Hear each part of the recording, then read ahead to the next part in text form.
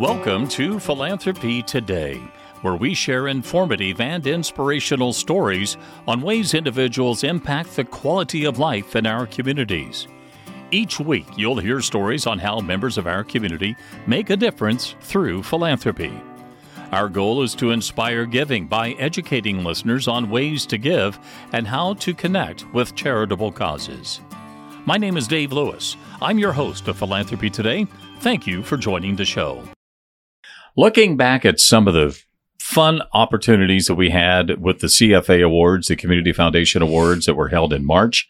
And we have one of the organizations here in Philanthropy Today that is an awardee of the Civic Philanthropy Award that went to Common Table. And in our studio today, we have Michael Gassmann, who is chair of Common Table. Michael? Grand Poobah, yes. Grand Poobah. Yes. Do you have business cards with that? I don't. Have you considered that? I have. And Stephanie Grankowitz, you are Grand Queen. Grand Queen. Yes. To the Poobah. Grand Queen assistant to the Poobah. Okay. I don't know. However it works, Yes. yeah. Well, congratulations on your Civic Philanthropy Award. That's outstanding. Thank you. Thank you. It was kind of cool. Just sitting there and watching everybody go through the thing. And about halfway through, I thought, am I going to have to talk? It's kind of a prerequisite. So you know? I didn't realize that was going to happen. So I was We expect you to. Unprepared. So yes, it was very humbling, and I just so happy for everybody that's been working on this for so long that get the recognition and help us to hopefully move forward. When your name was announced, when Common Table name was announced, what was your reaction? I was trying to shade my eyes from the spotlight first. No, it was shock, I guess, was the first one, because this all kind of came out of the blue, and we've all been just doing what we do, and didn't expect anything of it. But it was definitely a shock. Stephanie, were you shocked? Yeah, I was shocked. I think I hooped and hollered, which I heard you. Yeah, there was a lot of hooping and hollering, but when you look around that room, how many people do you estimate were there? There were about 500. Yeah, I mean, there were over 500 people there. A lot of people there, and I know a lot of the faces, and so many people doing so much good work that it was kind of shocking. Yeah. For our audience, Michael, tell us a little bit about what Common Table does. Common Table provides free meals and breakfasts 7 days a week. The breakfasts are Monday, Tuesday, Friday, Sunday. I don't know. There's 4 days in there. That one's gone. But dinner's 7 nights a week. Absolutely free. No cost. No requirements. Anybody can come on in and enjoy dinner. Yeah, dinner's at 6. I bet that there's a tremendous camaraderie in those environments. Yeah, it's nice that between the neighbors that are coming in on a regular basis, you get to know faces and get to know people, and once you sitting down to dinner with somebody is just something you can't. It's just a really nice way to get to know people, and getting to know some of the stories and some of the people that come on a regular basis. It's nice.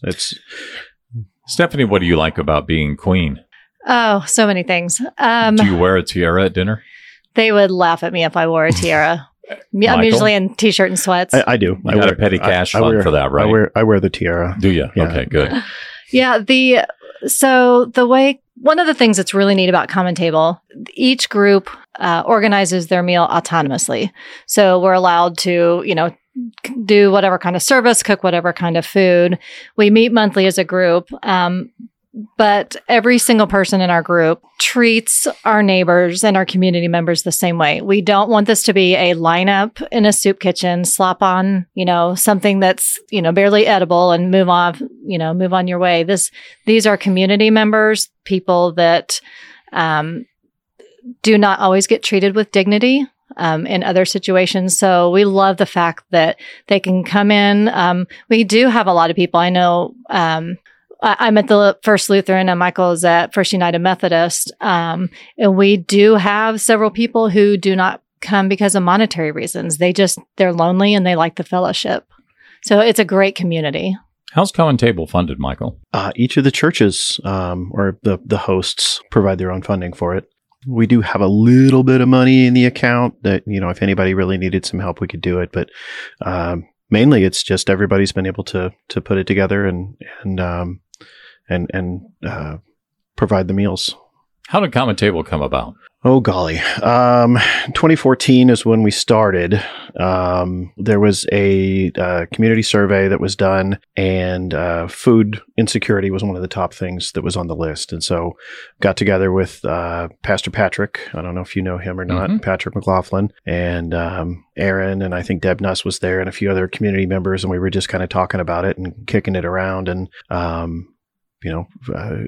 we decided that, there were 3 churches that were doing dinners already, but we really wanted to expand that. So we asked everybody if they would mind, getting together and sitting down and talking about it. And right away, First Lutheran was really, I guess you guys were in the finishing stages of bringing the meal online at First Lutheran about that time. Yep. We were in the process. And then it just kind of went from there.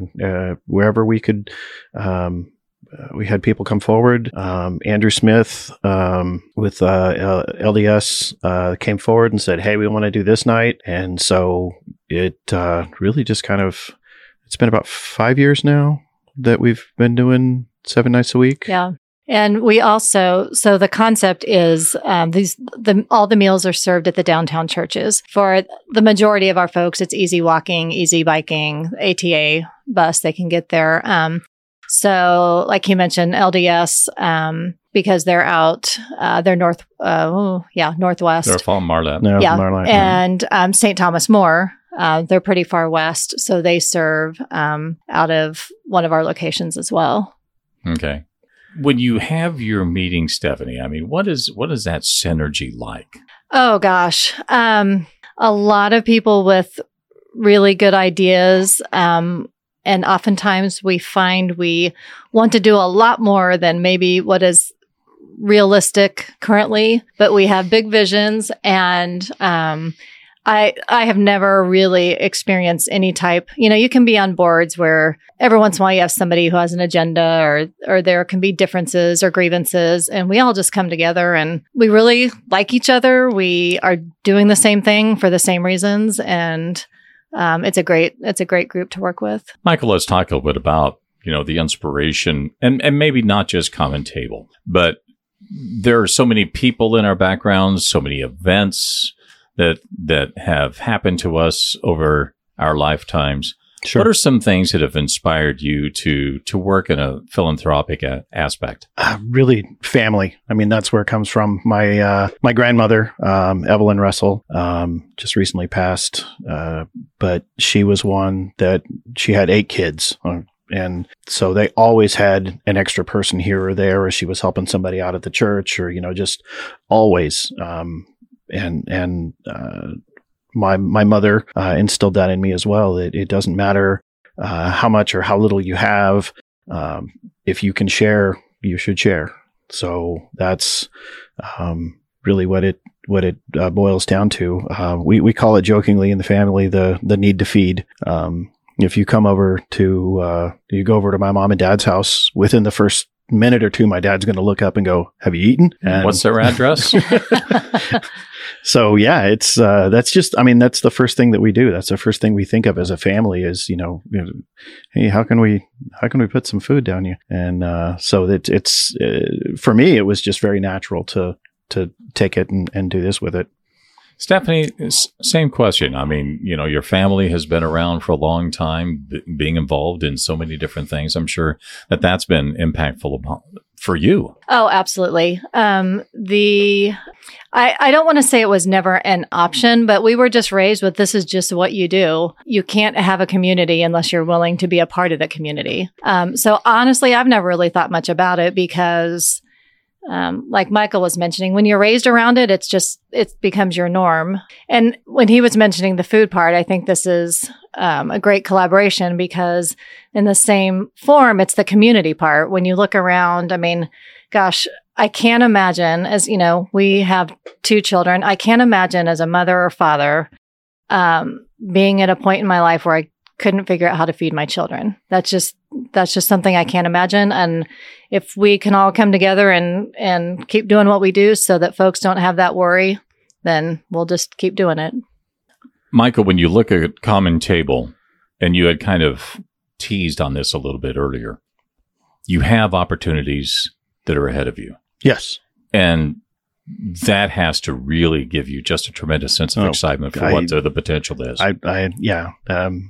If anybody watched the video, you saw that, I started thinking about and talking about, what we want to do. And from the very beginning, it wasn't just about, feeding our neighbors, or any, went to culinary school and I'm a chef, worked in the industry for years, but I love to teach as well. So that's where we want to go with this. Where I want to go with it, is, not just, feeding folks, but, teaching basic cooking skills, teaching food safety, teaching job skills, those kind of things that are, for me, they were, we cooked at home. We all knew how to do the stuff. And, in the conversations I've had with folks, it's shocking to me, I guess, that quite a few people that they don't cook at home so much. So they don't know how to do it. And I'm one of those. So it's, and if you go to,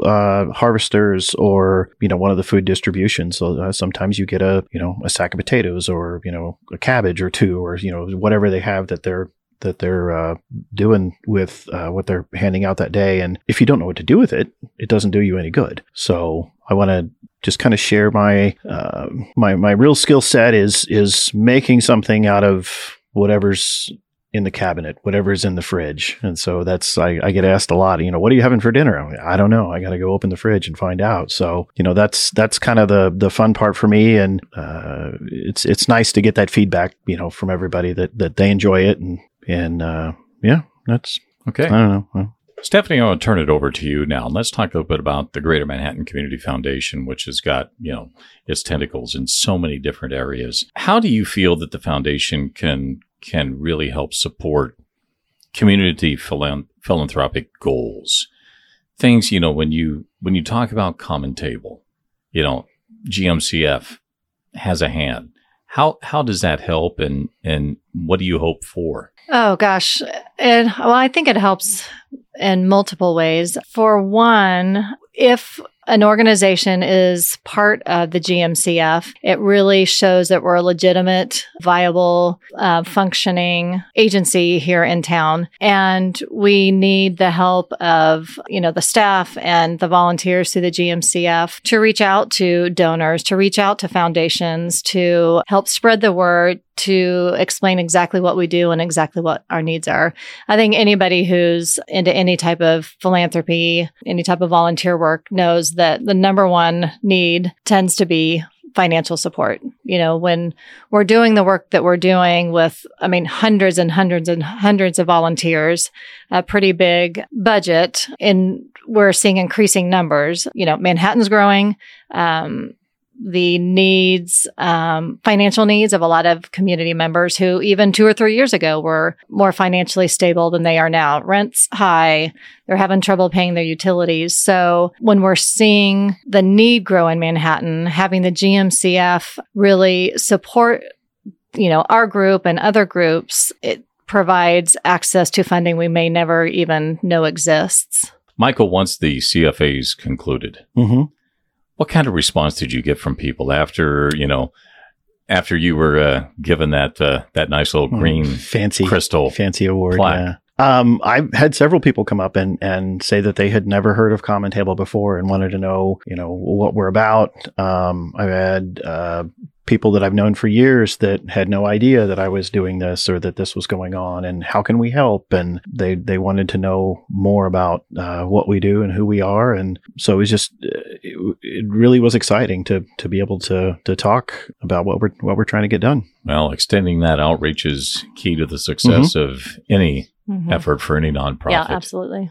And so that bodes well for you in the future and continued good work. It's neat what you do and what this little committee. And do you have an idea, Stephanie, how many volunteers you have that work on behalf of Common Table at 11 meals altogether each week? Yeah, so there's 11 meals. Okay, I'm just going to go with my site. Okay, boy, I know St. Thomas More has 13 teams that consist of like 8 to 10 people per team, because they do a rotating base. Our site has over 60. So let's go with a lot. Yeah. Like that's hundreds in the hundreds. Hundreds and hundreds. Yeah. It takes a lot. We are looking at, on average, we serve 80 meals a night. I would say that's an average right now. Yeah. 75. With that in the, 70, 75. Yeah. Every night, right 7 nights a week. Doesn't matter the weather. We serve on holidays, so it takes a lot of good people. Well, you've helped create something that's truly special in our community and something that I think a lot of people obviously reflect on with a great sense of pride. And also, you instill hope in others, too. I hope so. Yeah, I do. Everything we can do to help out. It feels good. Congratulations again on the CFA, and thanks for all the work that you and all those volunteers do. Oh, thanks, Dave. Thank you. We appreciate this. Thank you for joining us for Philanthropy Today, an inside look at the Greater Manhattan Community Foundation. You can always learn more about the GMCF at our website, mcfks.org. We also invite you to subscribe to Philanthropy Today on Apple, Spotify, Amazon, or wherever you get your podcasts. I'm Dave Lewis. I'm proud to host Philanthropy Today. It's hosted and produced in the Ad Astra Cast Studios in downtown Manhattan, Kansas.